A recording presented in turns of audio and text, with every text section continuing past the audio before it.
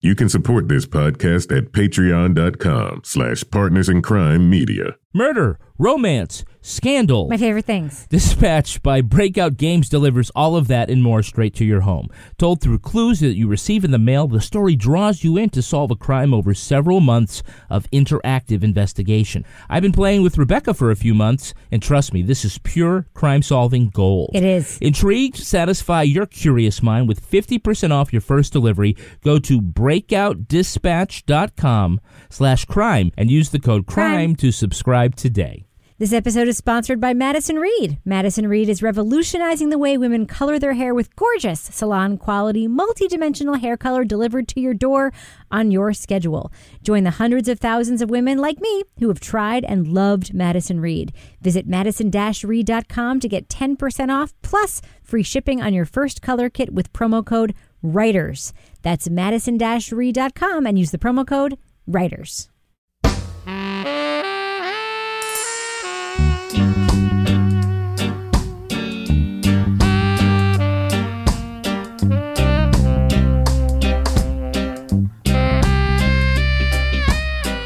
I'm Rebecca Lavoie, and this is Crime Writers On, the podcast about other podcasts and also about true crime, pop culture, journalism, and this week, a true crime podcast with a serious dose of politics.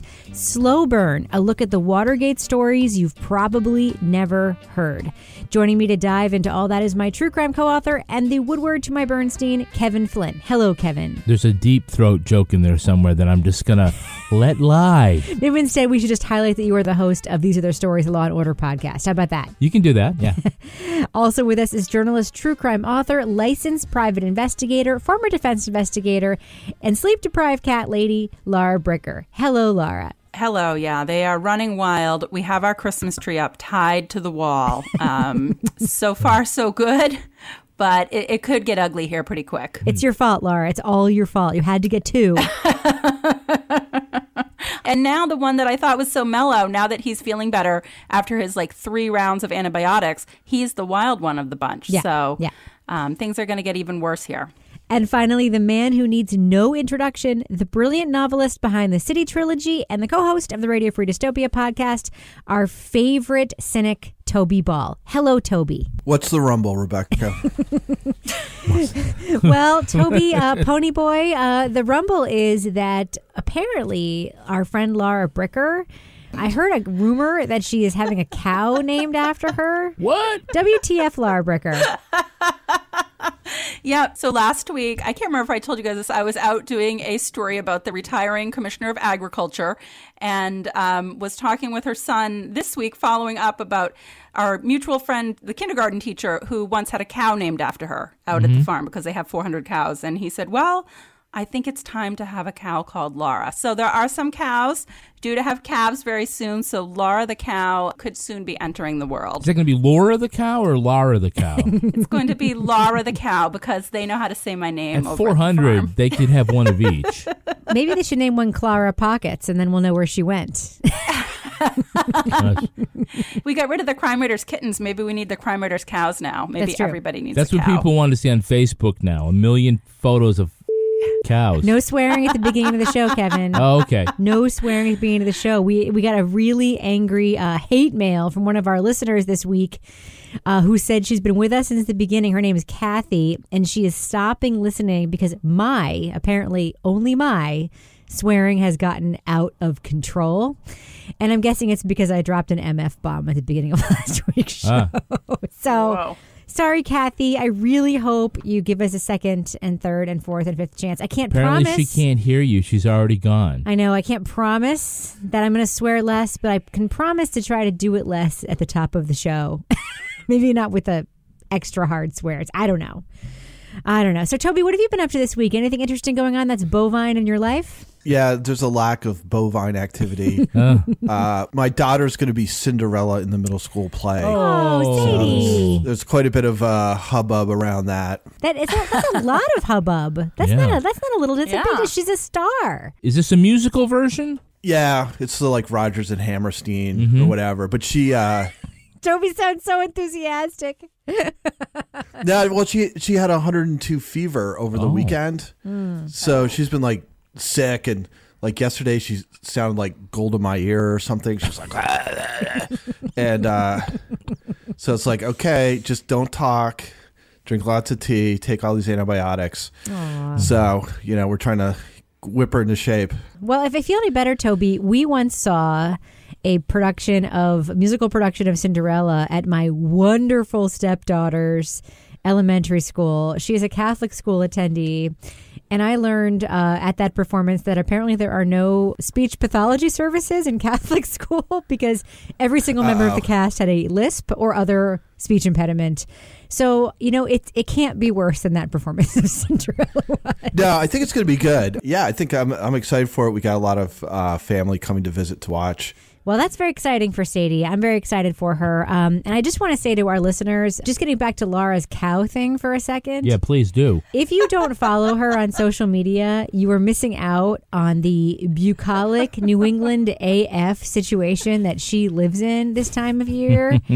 She lives in, what's that town from This a Wonderful Life? Bedford Falls. Like, she lives in Bedford Falls. Yeah. She does. She lives in a town that has a Christmas parade. Yes. I rode in the fire truck last weekend, and I waved to people from the fire truck. Yes. I saw. It's really, really something. So if you've never been tempted to follow Laura Bricker on Twitter before to see the pictures of her bucolic New England lifestyle, aside from the cow being named after her, this is a good time to do so. And Toby, I do hope that you share more about your daughter's theater experience with us. We'd love to hear and see more about it.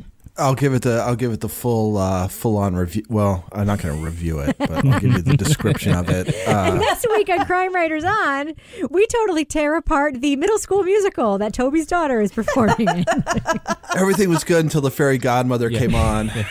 Kevin, how do you think about the story arc? Is the unreliable narrator in the middle school musical of it really dragged in the second act. Just really wanted him to get to the glass slipper for crying out loud. It was so misogynistic how she kept waiting for that prince to save her. Yeah. I mean, keep trying to figure out, do I love you because you're beautiful or are you beautiful because I love you? I don't know. It was so confusing. Oh, sorry, Sadie. And sorry, Toby. Yeah, but that's not going to happen. It's not going to happen. We're not actually going to do that. All right. So, Kevin, one more programming note. I want to just throw out a call to listeners. We are working on some future shows in which we're going to be talking about other pop culture things around true crime and podcasting and television and so forth. You mean this isn't the last show? No, it's not the last show, but a couple of things on our list right now. There's 2 Netflix things that we're going to be talking about in future episodes, A Voyeur and the series Godless, the Western series. And we would love to hear from listeners about podcasts, TV shows, other media that you'd love to hear us talk about on the show. Shoot us an email at crimewriterson@gmail.com. Pitch us your ideas or go to the Crime Writers On official Facebook discussion group and let us know what you want to hear us talk about. We have a nice long list, but we want to talk about what you want to hear us talk about. So let us know. All right, so Kevin, to kick off the show tonight, can you read this for me? True Crime Update. Last week, I joked that although a judge had denied making a murderer, Stephen Avery, a shot at a new trial, we weren't going to go into the details because, frankly, Avery's lawyer, Kathleen Zellner, has turned this appeal from being something that we really wanted to follow closely to a bit of a circular circus. I don't know how to describe it. But apparently I think the word jerk goes in there someplace. It's very close to the top of the show, though, Kevin. So that was a good allusion to what I wanted to say.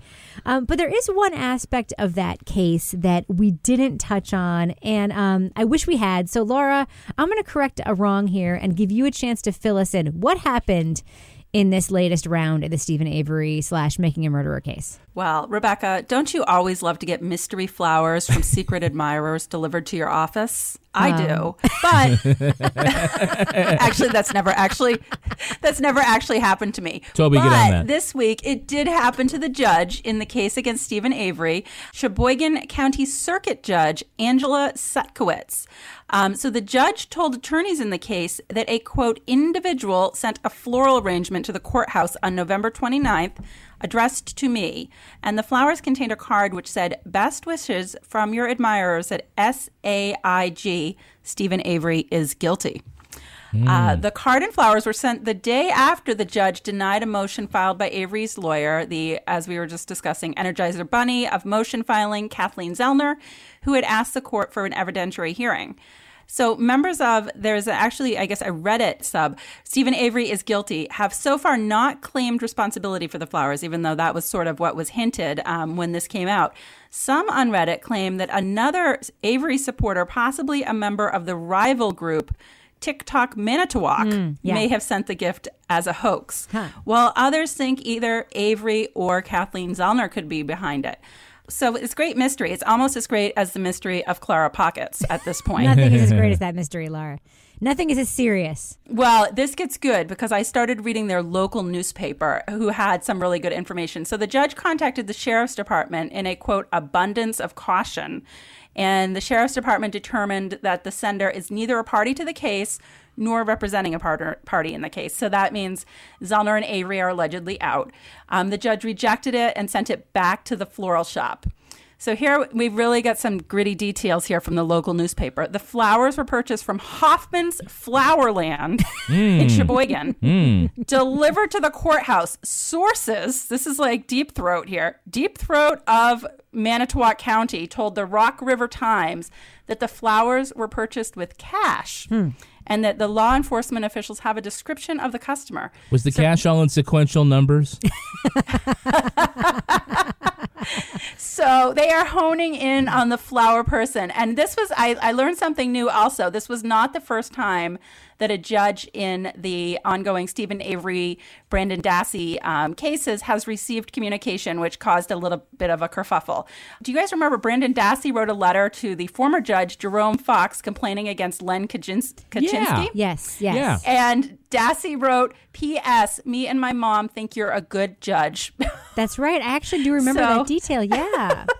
What is the issue here, Laura? Like, if you let's take the Avery case out of it because, listen, I still have my opinion about Stephen Avery. I don't 100% know whether or not he's innocent or guilty. I lean toward innocent only because of like so much that has gone on with this case and that department and stuff. But I don't really know.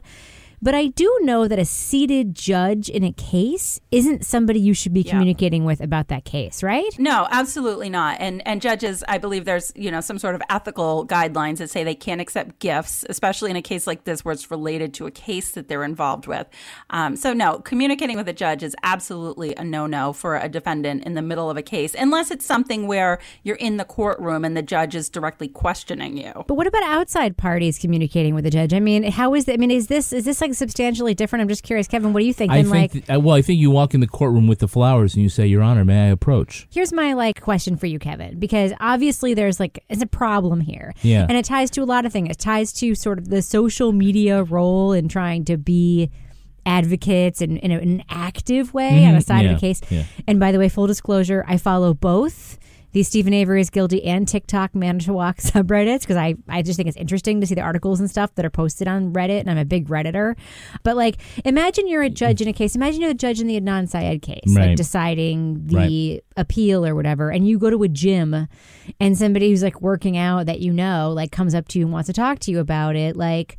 What are you supposed to do as a judge? And is the person who did that at fault? And why is that a problem? You're supposed to report it to all the parties. Uh-huh. And then make a determination whether it rises to the level of disqualification. That the judge would be disqualified? Well, the judge might have to recuse him or herself if, something... Someone sent him a Porsche instead of flowers? Yeah. Now, it's funny because now one might assume that the sender thought that with the final ruling that this judge, that's the end of it, and Avery is never going to be in front of this judge again. And so a token of appreciation would be fine and not seen as something trying to influence, but something that came afterwards as a token of appreciation. Right.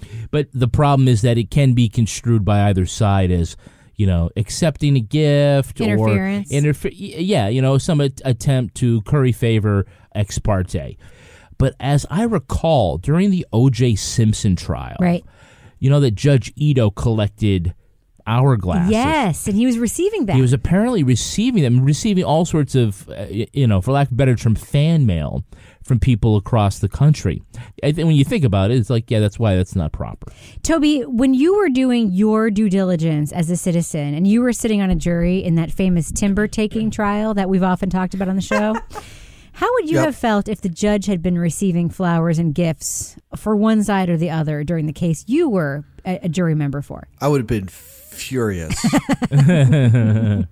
Like the whole Avery thing. Like, I know we're trying to divorce this from the specifics of Avery, but it seems like everybody involved in that like does the wrong thing constantly. Yeah. If there's a way to screw it up. Well, yeah. I mean, it's like a combination of, I guess, just getting bad advice and people sort of turning on each other, and then, people just not having, I don't know if it's not being savvy. I mean, that's certainly part of it. But then the thing with the flowers, I mean, what the hell? Yeah. We have heard that Making a Murderer season 2 is going to come out at some point. So maybe the answers to all of these questions will be in there. And I just want to say for the record, I feel like when I laugh around this case, I don't want to come off as like not caring about these two men who are in prison and maybe wrongfully convicted. I definitely think Brendan Dassey was wrongfully convicted. Like, he should be out. Like, he was completely screwed. I'm less sure about Stephen Avery, but he does deserve a fair process. I just don't feel like he's getting one now. I don't think his lawyer is helping him. And I don't think this whole thing around it is helping either him or the system around him. And it's a shame. It's just a real shame. All right, Kevin, I mentioned one of these earlier, but can you just please announce this one for us? Hate mail. Yes, as I mentioned earlier, we did get that hate mail from listener Kathy. My swearing and mine alone, apparently. Very offensive. Sorry, Kathy. But eat me, Kathy. We also got a little bit of critical hate mail on Twitter from a listener at CFS. She was not happy with our overall review last week of Alias Grace. Now, as a reminder to listeners, Toby and Laura were thumbs up on Alias Grace. Kevin and I were thumbs down. Now, I don't know who CFS is, but I did do my best to compile her tweets, and I got a robot to read them for us so we can just hear what she had to say about our review of Alias Grace, and then let's just take a listen and then talk about it afterwards. Okay, crime writers on. The one important thing about Alias Grace is that it demonstrates how women are justified in being two-faced, telling men what they want to hear because we are trapped and controlled by them. How rare such treatment of the female consciousness is on TV. Toby is right. It's about the exploitation of women, power balance. Ugh, it's not just historical. At Reb Lavoie, I can't believe you thumbs down Alias Grace. I think it's really important to have high-profile media that shows how women are forced to fictionalize their lives and selves in order to survive in this world. #heartbroken. Wow, at Kevin P. Flynn, quote, not a great series. Jesus. I can't even. Oh my God, crime writers on. You didn't like Alias Grace? It didn't resonate with you? Actually mad at you all for the first time in a while. If a Toby Ball NH agreed, I'm a lose it. At Reb Lavoie. I can't believe you. Lavoie? At Reb Lavoie, yeah. So at CFS, we tweeted more about this since, but yeah, she was pretty up in arms about our review. Now, one of the things that I take a little bit of umbrage with, Kevin, do you agree with me that we understood the higher message that this show was trying to convey? Yes, and I think we talked about that. Yeah. That we understood the points that the writers and the directors were trying to make, and that the source material made. And it was a question of whether or not we thought it worked. Right. And Toby and Laura were thumbs up. I liked the last two episodes. I thought they were better than the rest of it. But what can I say? I'm sorry. People aren't supposed to agree with everything that we say. No, and I think it's fair. I think that what it comes down to, and Toby, you articulated that the show does have a very strong feminist message, and CFS apparently appreciated your thoughts on that. But Toby, do you think it's fair to be critical of shows with a message that is important as the one this one is trying to convey? Do you think it's fair to be critical with the same lens through which we criticize everything, namely things like production style, pacing, writing, costuming, acting? Or do you think we should hold them to a lower standard because they are quote unquote important? I'm just curious to know what your thoughts are on that. Yeah, hold them to a much, much lower standard. Yeah. The better stuff should be at a lower standard. Don't be critical. I think, and if there's something like the last month has shown us, is that, the industry within which, this was made is not one that's conducive to feminist, artistic products, right? Right. It's a misogynistic, unfortunately, system, not through and through, but you're kind of swimming against the tide if you're trying to make something that's sort of quote unquote genuinely feminist. So I do think that it's not so much that you hold it to a lower standard, but the fact that something like that can kind of emerge, I think in and of itself is sort of, that might be, I don't want to put words into her mouth, right, but right. I think that that's part of it, is that you can't just dismiss it the same way you could dismiss something that you weren't that crazy about, but it was just completely within sort of the general kind of product that you get these days. I understand what you're saying. And then I look at a show like Handmaid's Tale, also a Margaret Atwood show, based show, also a lot of women involved in that project. It was just a better show. It was better executed. Westworld had a lot of feminist themes. It was just better executed. I think it's really pro-feminist to look at a product that was created by women, that it is a story about the woman's experience, as I completely understand, by the way, to this Twitter follower. I know that's what it was supposed to be about. I totally got it. I don't think it was executed super well as some other shows that we've talked about that have the same message and the same themes. And Laura, it sounds like you agree with me on that. No, I agree. I mean, and that's the thing is I got the message, and I gave it thumbs up. I think I gave it kind of like a meh thumbs up because I liked it. I didn't love it. I just felt like the production quality wasn't. The Handmaid's Tale was just really beautiful to watch in terms of just the way that everything was laid out and the scenes and the scenery and the lighting. It was just a different kind of experience, whereas Alias Grace, I think I had said last week, it felt like I was watching something like 10 or 15 years ago. Right. So it's not that I didn't like it. It just wasn't done the same way as some of these other shows that we have watched. Right. Now, the same listener said we underplayed the quality of the performances. I will weigh in and say I think Sarah Gadon, Anna Paquin, Rebecca Lydiard as Mary, Paul Gross as Thomas Kinnear, Zachary Levi as Jeremiah, all really good. I didn't love Edward Holcroft as Dr. Jordan, but performances overall were good. And Kevin, when somebody cares so much about a piece of media, when you hear that somebody really cares. You mean like all caps really cares? All caps really cares.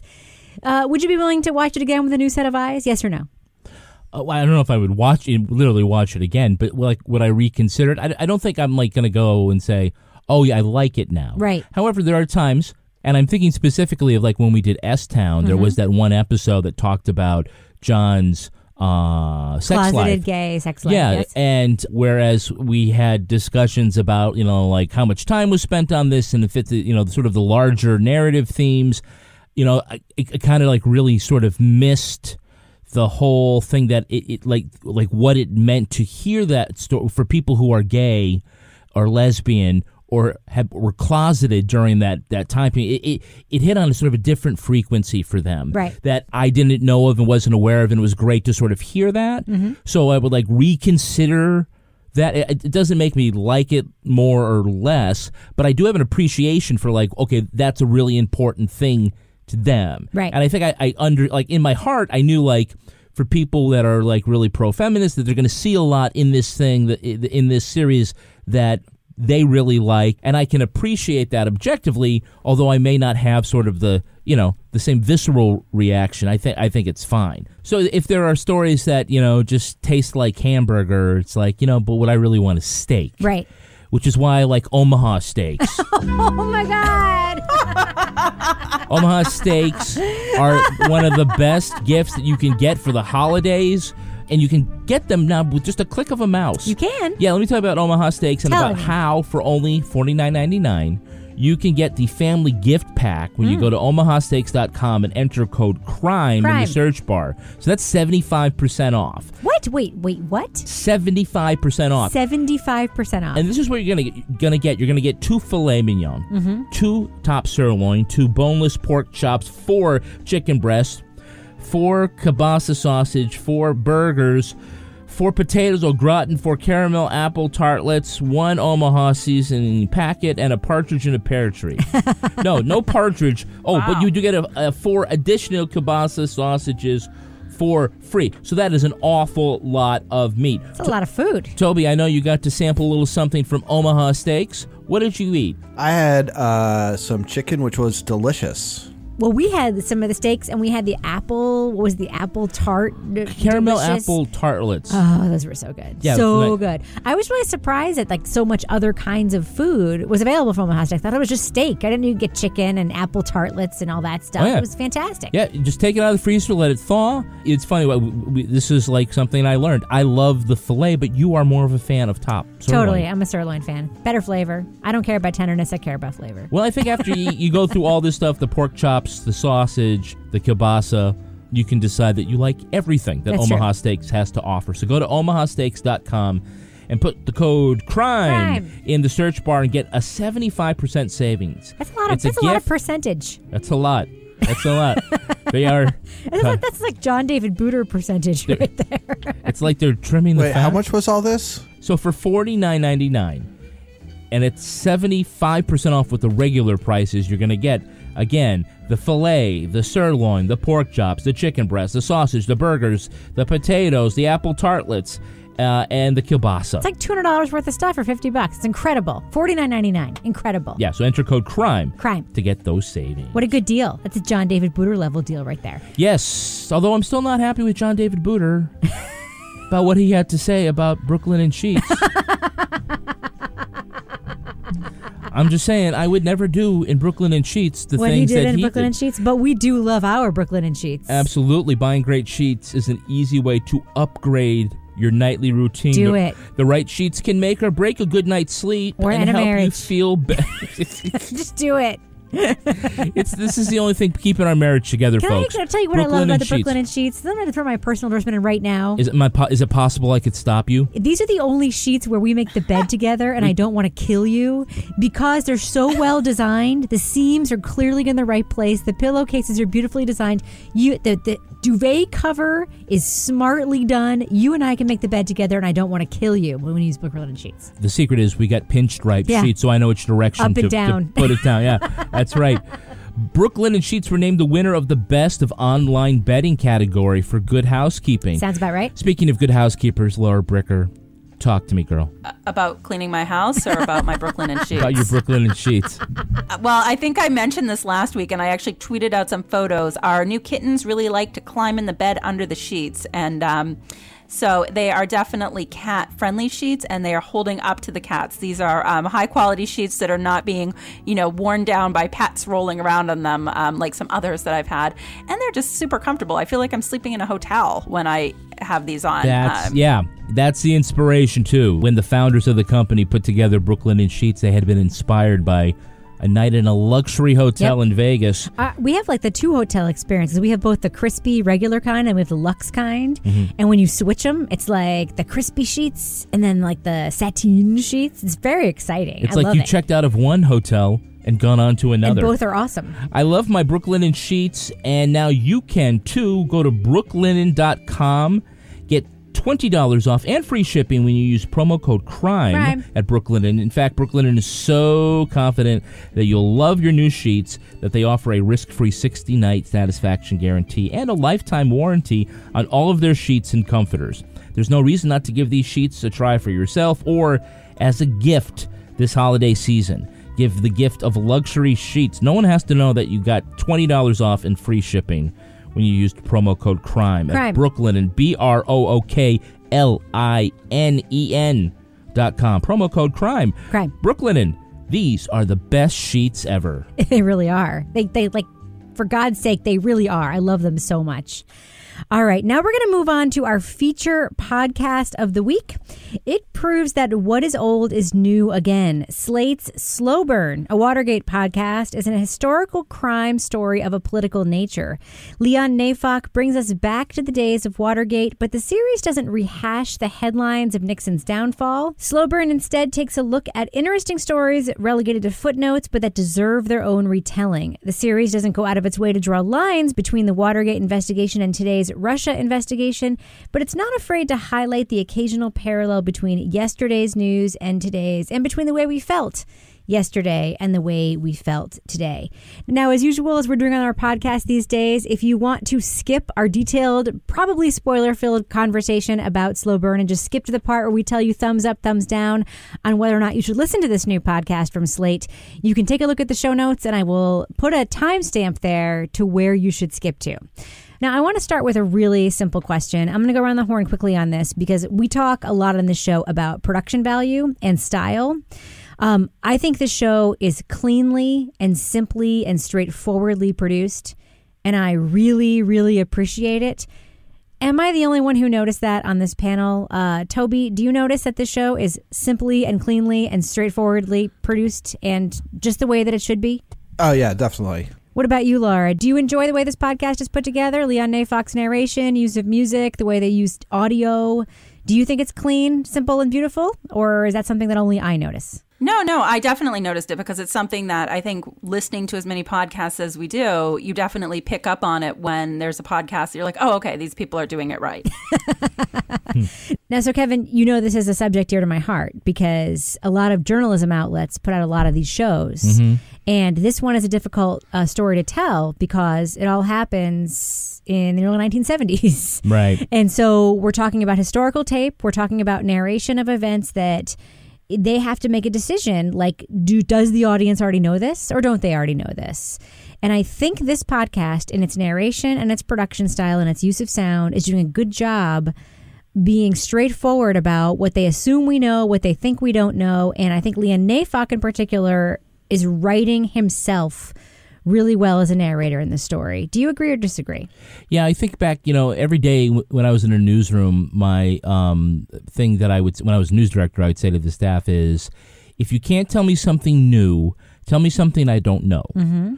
And so there's really nothing new to talk about with Watergate. So the idea that instead of like we're going down and doing the Ken Burns Civil War version, to find these stories that have been lost to history, these tangents, and building something out of them, I think is a great way to go because it's drawing the picture from the outside in instead of the inside out. And I also think one of the things I think it's designed for, and he says so. Is it Leon? Leon Neyfak, yeah. That's how you say his last name? Neyfak, yeah. I only insider information. There's a reason I know that. Leon Neyfak is somebody I booked probably 4 dozen times on the public radio talk show I used to work on. He's been a longtime reporter. He's worked at Slate for a while, and he's always written and done very interesting things. And we used to book him a lot. So that's how I know how to pronounce his name, Leon Neyfak, yeah. All right. And you can say Neyfak on public radio and not get beeped? Okay. It's not Ney. I'm just saying it's a hair away. I forgot what the Neyfak I was going to say. Well, how about we get into the story then? All right. The story starts in an interesting place. The first episode centers on Martha Mitchell. She is the wife of the Attorney General during the Nixon administration, John Mitchell, and she is painted as this media savvy, regular talk show appearing socialite, Washington, D.C. wife who enjoyed gossiping with reporters and talk show hosts about life in D.C. And then when the Watergate break-in happens, she knows enough about it to become dangerous to the insiders.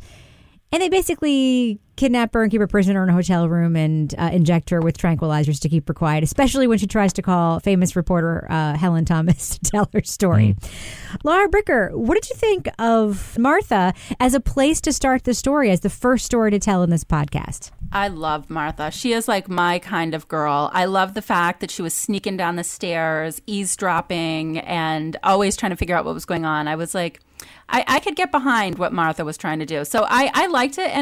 And I liked that we're starting with somebody that isn't somebody that I was familiar with, but it's definitely kind of a window into what was going on with this story before it actually really broke, and that there were people that were actually sounding the alarm behind the scenes and suspect of what was going on. And I just thought she was such a fun character. I even loved, was it J. Edgar Hoover said, well, she's what did he say? A really fun gal, or whatever he said was just so, she was super swell. I don't know. I just thought it was great. And she was so feisty. But the drugging in the room, I was like, like, my God, was this like the Scientologist or something? Like, is this where Miscavige's wife is right now? Oh, my I don't goodness. know. But I mean, it was exciting. So, Toby, I was really interested in the fact that the story started here, right? It didn't start, a year before Watergate happened. It didn't start in the campaign. It didn't start setting up the story, reminding us what we know or what the narrator thinks we know. It just starts with this woman and drops us in. What do you think of this technique to sort of start a story, to drop us with a character in a situation like this? Did it work for you? Yeah, I think, and they talk about it a little bit in the episode, which is that taking a look at if you were living at the time, did you have the sense that this was like democracy in crisis? Obviously the Watergate hearings people did, but leading up into that, like what does that seem like? I mean, Watergate is such, like in hindsight, like I know I'm the oldest of us and I was too young to really be like following it day to day. So in hindsight, you kind of have this story that you know a certain amount about or you don't know that much about, but it's like this narrative that starts with like the break-ins and then on and on and on and revelations and the missing minutes and all this stuff. But that's not really the way it was, right? Mm-hmm. There's all these different things that are going on. And that comes up in the second episode too. So that it's not like this sort of totally linear narrative. There's these different aspects that tie in different ways. And so, I think it set the tone really well in that you listen to the whole thing and it really, you realize that what you're not getting is like a recitation of the story. Yeah, it's not a podcast version of All the President's Men. Right. Right. You're getting all these different windows into what happened, but not necessarily, and who knows how it's going to go, but it's sort of more of a mosaic than a movie.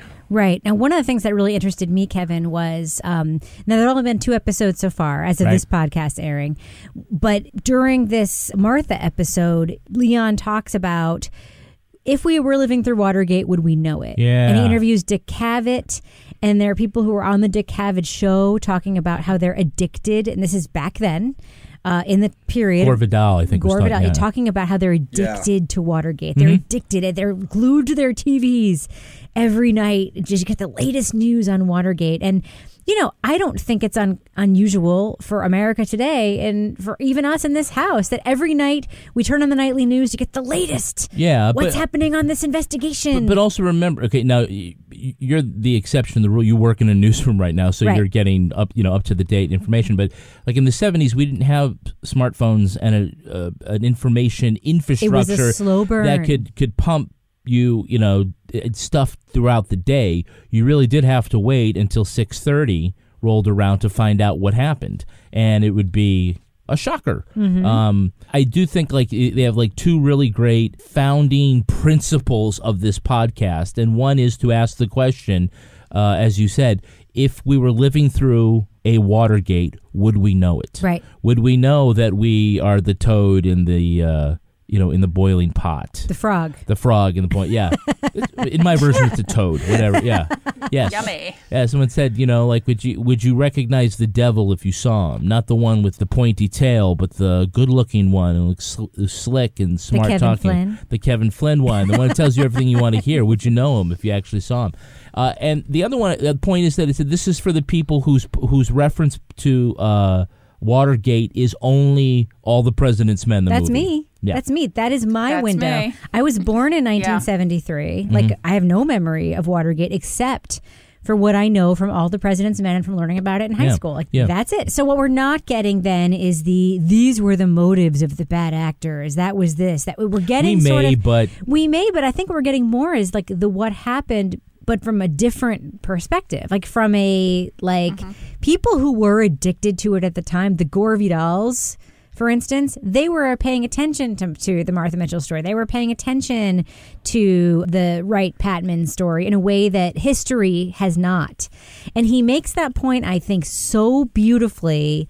And this is what I am loving about the show. It's just the quality of the narrative writing, which is something that we talk about when we hear it and we ignore it when we don't, or we shit on it when it's bad. Like the narrative writing, when the narrative writing is when a host is talking and they are writing for themselves to talk, right? So there is a balance between doing narrative writing. You have to forward exposition, give the audience information, But you also have to impart, to some extent, why it is you're giving them the information that you're giving them.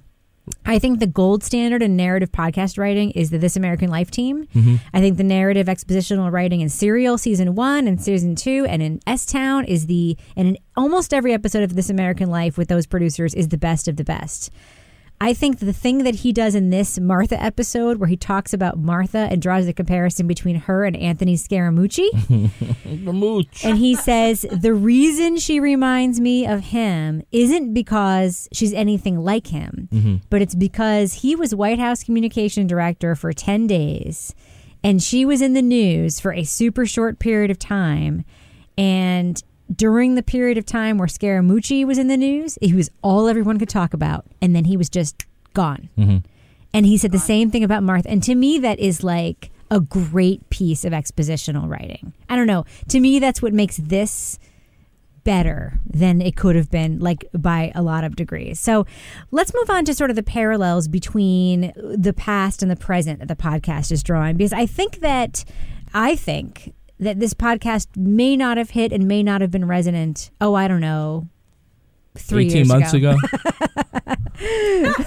What do you think, Laura? Do you think that that this works because of when it's being produced in addition to what they're producing? I do. Not to get super political, but I'm one who's like stopped turning on the news because I'm like, I just can't take it anymore.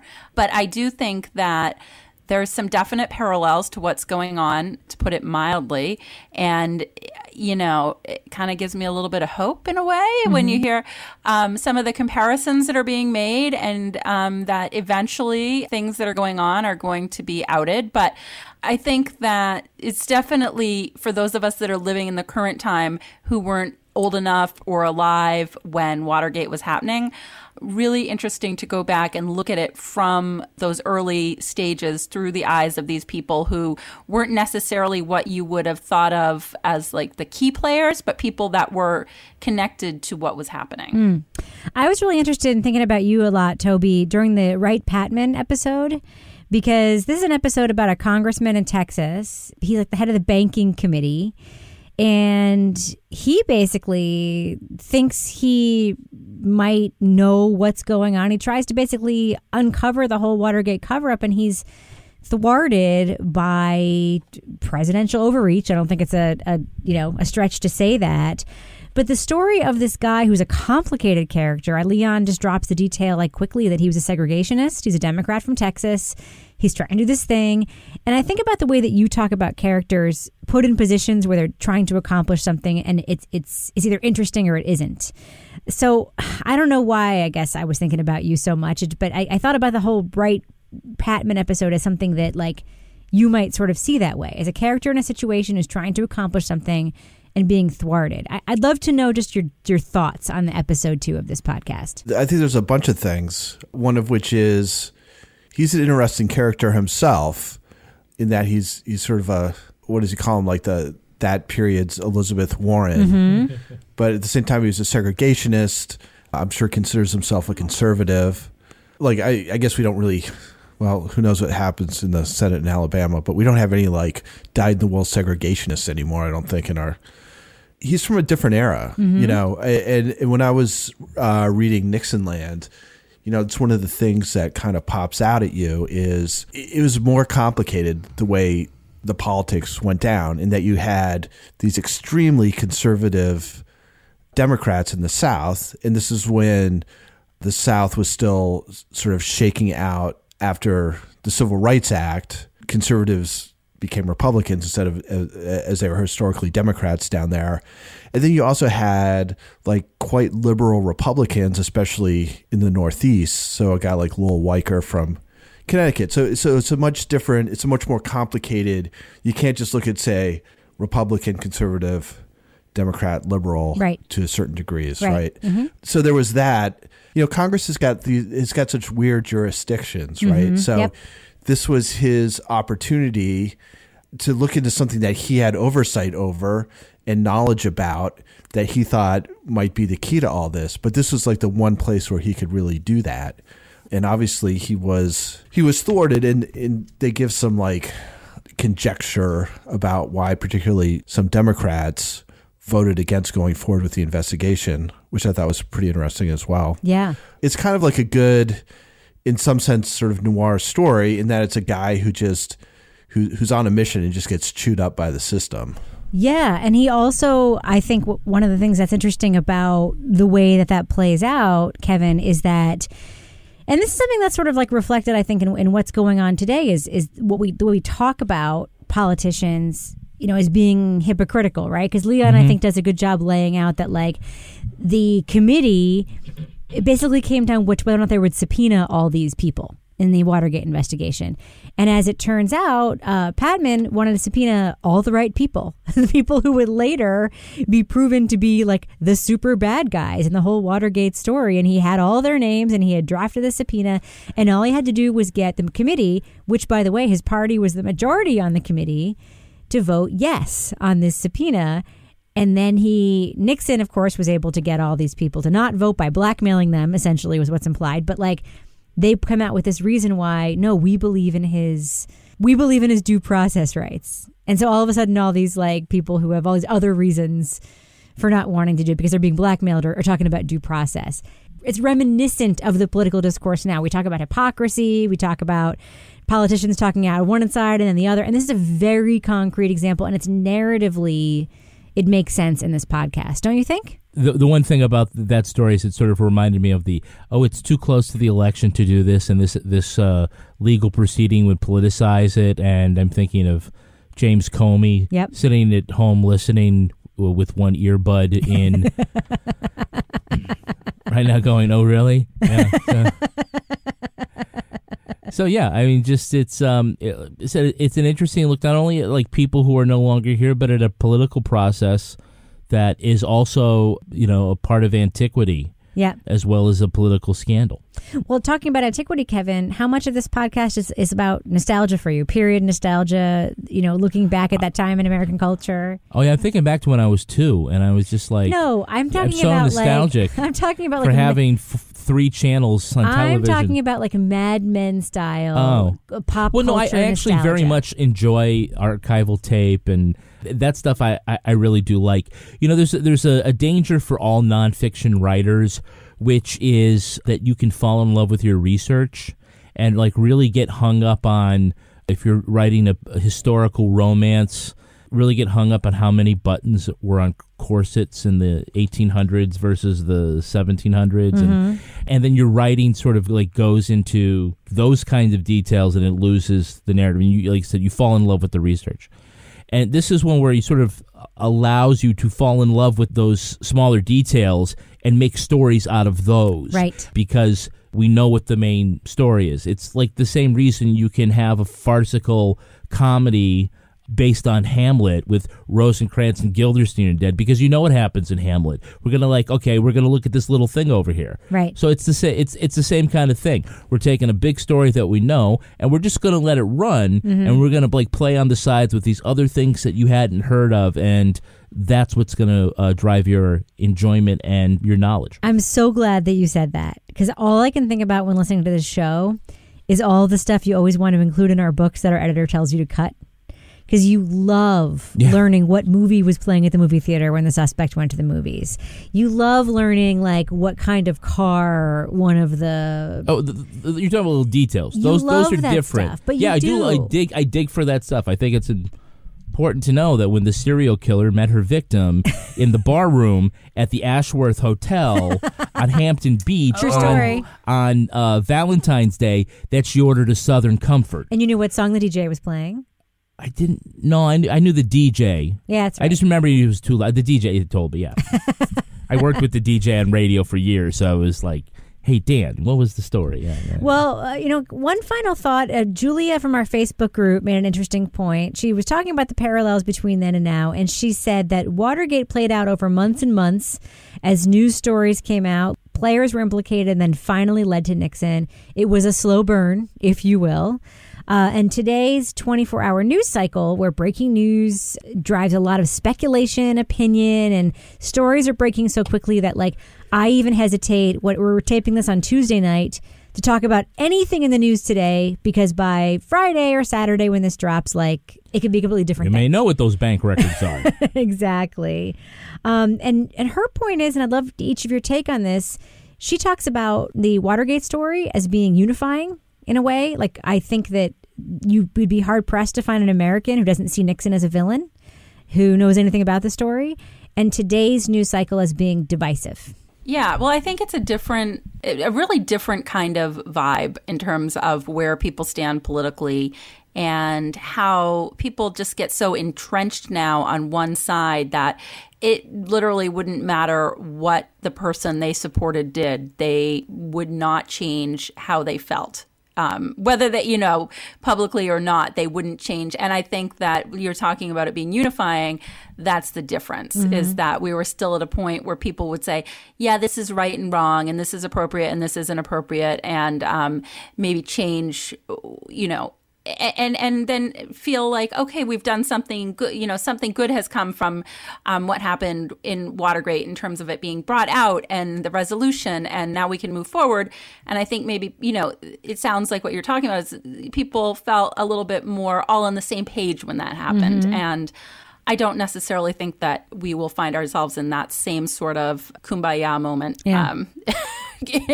Regardless of what happens in the future where we are now. Yeah, Toby, do you think the slow burn leads to less divisiveness and more unification when in a time when America was just getting one story at a time, drips, drips, drips, rather than a gush of information every single day? Well, I think there's a bunch of things that are different now, just in terms of echo chamber opportunities, where you can get your news only sort of confirms your sort of innate biases. I don't know if at the same point, who knows what's going to happen with all this Russia stuff.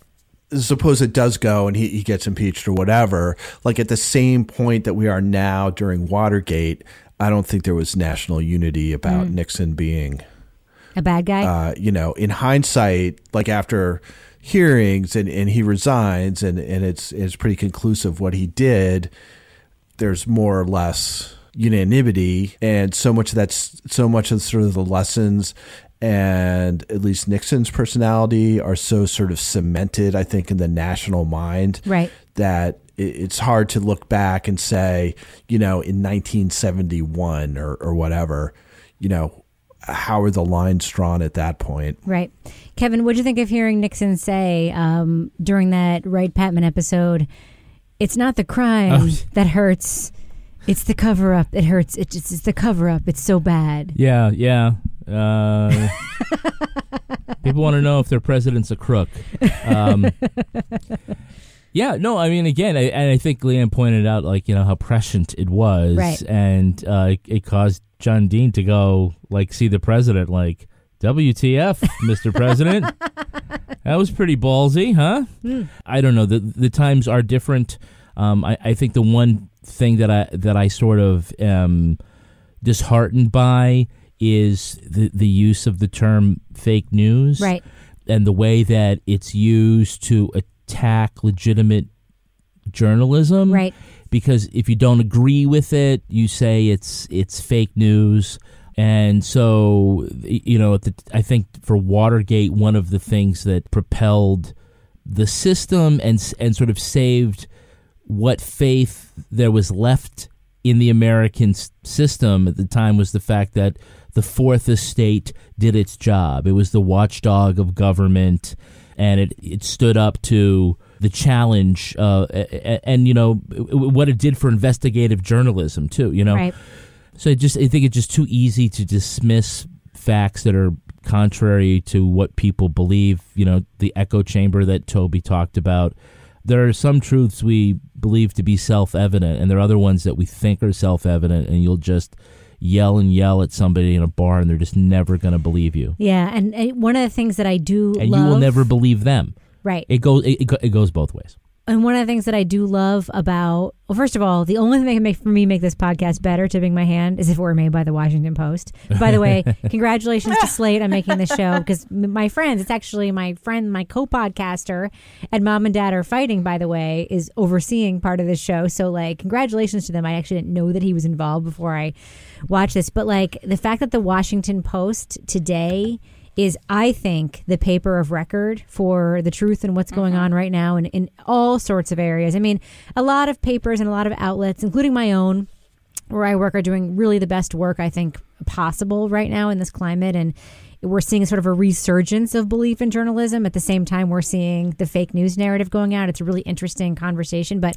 the Washington Post, for anyone who has seen All the President's Men, was the hero of the Watergate story. And I think today is the paper of record for what is happening in America, and just for tracking it and for doing the kind of transparency journalism that we really need, and doing the best, I think, job at combating the fake news narrative. There was a really interesting video post last week by the Washington Post where you actually, speaking of transparency, got to see a reporter being approached by a woman claiming to be a victim in a sexual assault case. Yes. Right. And that was very transparent in terms of the reporter, how they handled the situation. So I completely concur, Rebecca. Yeah, and what's interesting is that they made that a story. I think other papers were also approached, and the Washington Post did the unusual thing of saying, this was a story we killed, here's why, and let's show you what happened. And so it was a fascinating piece of journalism. It really was. And it was on the level, I think, of the kind of stuff we saw during Watergate. David Fahrenthold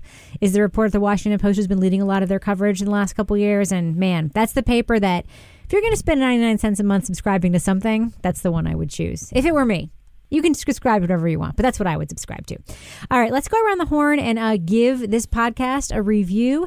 Thumbs up or thumbs down. Do you recommend to listeners of Crime Writers On that they listen to Slow Burn by Slate Plus? Technically, it's produced by Slate Plus, but it is Slow Burn by Slate. It's available on everywhere you get your podcasts. Laura Bricker, are you enjoying what you've heard so far? Do you plan on continuing to listen? Thumbs up or thumbs down on Slow Burn? Thumbs up. I am going to keep listening. I love that it's being told through different characters, and I can't wait to hear who the next character is.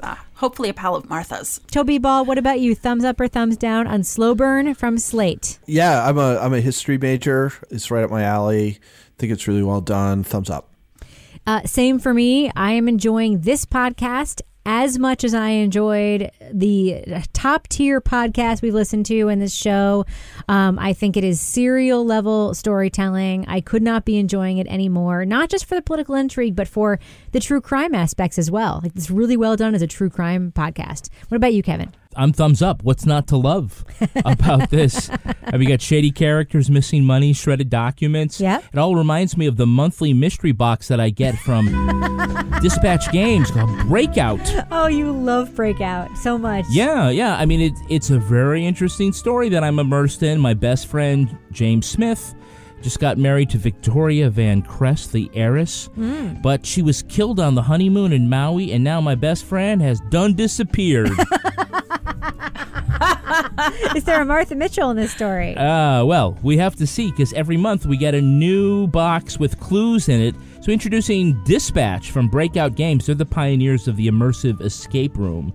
So it's an interactive serial mystery that you just break the box out, and it has all sorts of clues inside. You're loving it. I love it. It's got newspaper clippings. It's got shredded documents, and like things written on napkins, people and who code have done rings, disappeared. And people done disappeared, and you notice like, hey, somebody's Instagram account. You go on Instagram. Toby, I know you and your daughter are playing this. Yeah, no, it's totally addictive. It's like hard enough, so it's really hard, but not so hard that it's impossible. I think it gets it exactly right, at least for us. It's been a lot of fun to do. And like, son of a bitch, if not in one of them did you like literally not get a shredded document that you had to put back together. Oh, yeah. And I'm like, okay, this is just like a jigsaw puzzle. I'll do this. And it took a while, but it was fun to do. And then I'm still trying to figure out what's going on with James and why he was acting so mysteriously before Don't spoil the too wedding. much. I can't spoil too much, although I think there was a clue right away about his parents that I think just got dropped. But I'm just going to leave it there. If you're interested, you should satisfy your curious mind with 50% off your first delivery. Go to breakoutdispatch.com/crime and use the code crime to subscribe today. Now, we talked about this in a previous episode, and we dropped the episode a little early, and they weren't ready with the code. Ooh. So, our bad. We wanted to bring them back on and say, hey, this is a great game, and now they have the code. You're loving this game. We're absolutely loving this game, and I want my next box, please. Again, it's breakoutdispatch.com/crime and use the code crime to subscribe today. It's like you can be your own John David Booter. You Except can. actually solving a real mystery. Like a smart person. Yes. There was no cake left over. I was obsessed with Where in the World is Carmen Sandiego when I was in elementary school. So this is like the grown-up version of that. She's so young. All right, Kevin, what else you got? It's almost Christmas, and one of the gifts that I am really excited about giving, as I've been saying, is my book from Wonderbly that I'm going to be giving my nephew, you Brandon. love that book. Yes, and the name of the book is called Lost My Name. Mm-hmm.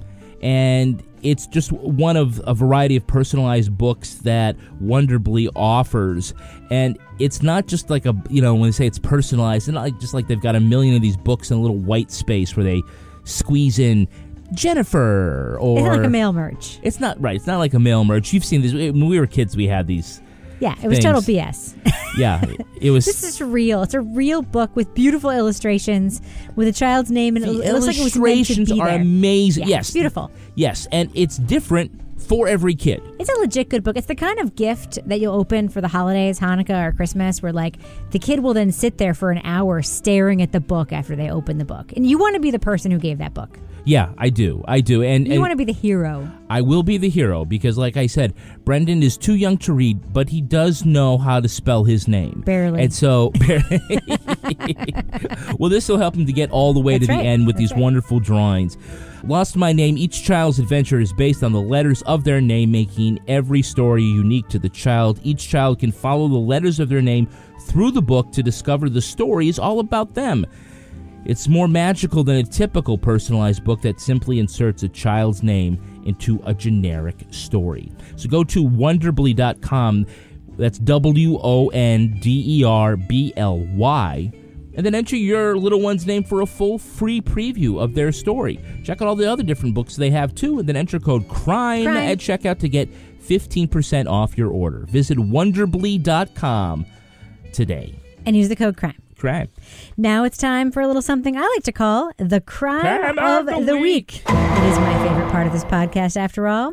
The newspaper headline says it all. An opossum breaks into a liquor store and gets as drunk. An opossum. An opossum? Opossum. What do you say? Possum. Possum? It says... It's either way. An opossum. That is actually what the animal is called. It's an opossum. Oh, shit. Internet coming to the rescue on this. That opossum done disappeared. It's actually an opossum, and some people call it possum, but it's a possum. All right, you keep working on that. I'm going to look that shit up. All right, I'm going to go ahead and read the headline again. The newspaper headline says it all. An opossum breaks into a liquor store and gets as drunk as a skunk. An opossum? OPOSSUM. No, you stick with it. You stick with it. It all went down in Fort Walton Beach. Where else? Florida.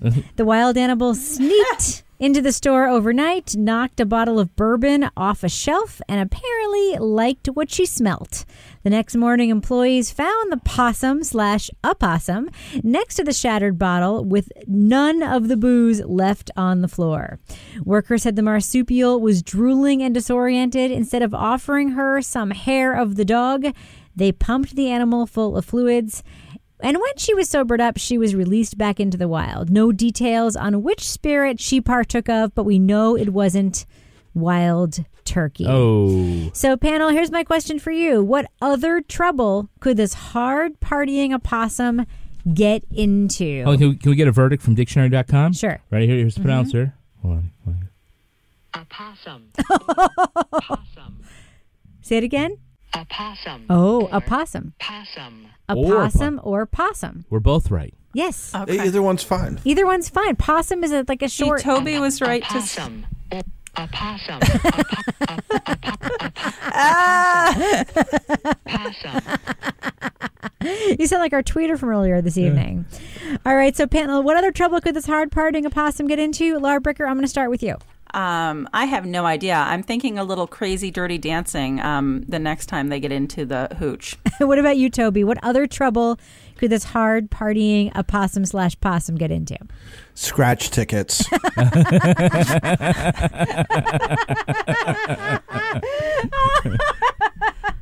True fact, that's one of my favorite drunken pastimes. Scratch tickets. Kevin Flynn, what about you? What other kind of trouble could this hard-partying possum get into? Late night texting with a muskrat. You up? New phone, who dis? Who dis? All right, Laura Bricker, before we wrap up the show, do we have a cat of the week this week? Maybe it's a possum. We do, and it's not a possum. It is an orange cat. It is not one of our listeners' cats, but so many people sent me this story this week. It is like my favorite story. Max, the library cat in St. Paul, Minnesota, and he had been wandering around. He was a cat that was rescued, but he had been outside a lot before he was rescued by this family, so they just let him kind of wander because that was his thing, but he kept going in the library, and so people put a sign up saying, please do not let in the cat. I guess there was somebody there that was allergic. So this has resulted in all sorts of like little poems being written. People have tried to get the cat a library card.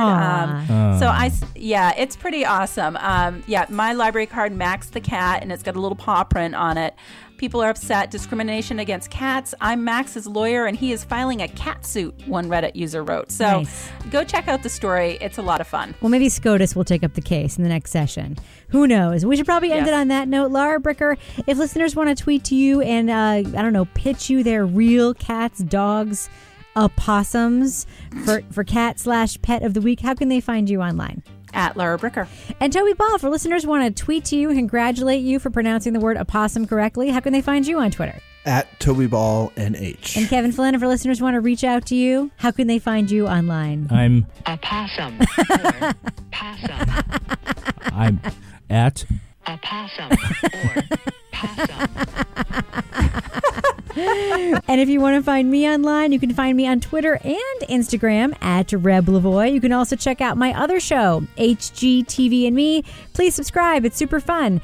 You can tweet to our show at Crime Writers On and join the fine folks on the official Crime Writers On Facebook discussion group, or leave a comment on our regular old Facebook page. Go to our website to sign up for our newsletter. Subscribe now to get exclusive ad-free content from our team from HGTV, and also These Are Their Stories, Law and Order podcast at StitcherPremium.com/crime. If you love this show or any of our other shows, please tell a friend. And if you haven't already, leave a review on Apple Podcasts. Line production for Partners in Crime Media is by the very handsome Henry Lavoie. Our theme song was performed by Rocksteady Freddy and the New York Ska Jazz Ensemble and used with permission.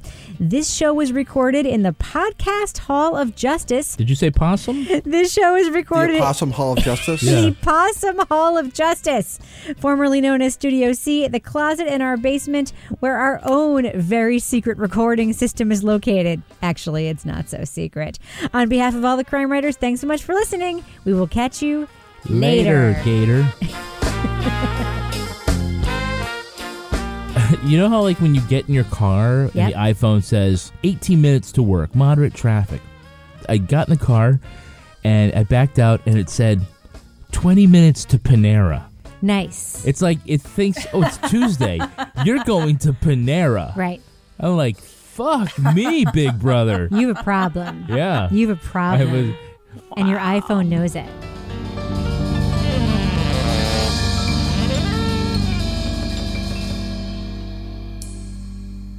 Partners in Crime Media. This episode is sponsored by Madison Reed. Madison Reed is revolutionizing the way women color their hair with gorgeous, salon-quality, multi-dimensional hair color delivered to your door on your schedule. Join the hundreds of thousands of women like me who have tried and loved Madison Reed. Visit madison-reed.com to get 10% off plus free shipping on your first color kit with promo code WRITERS.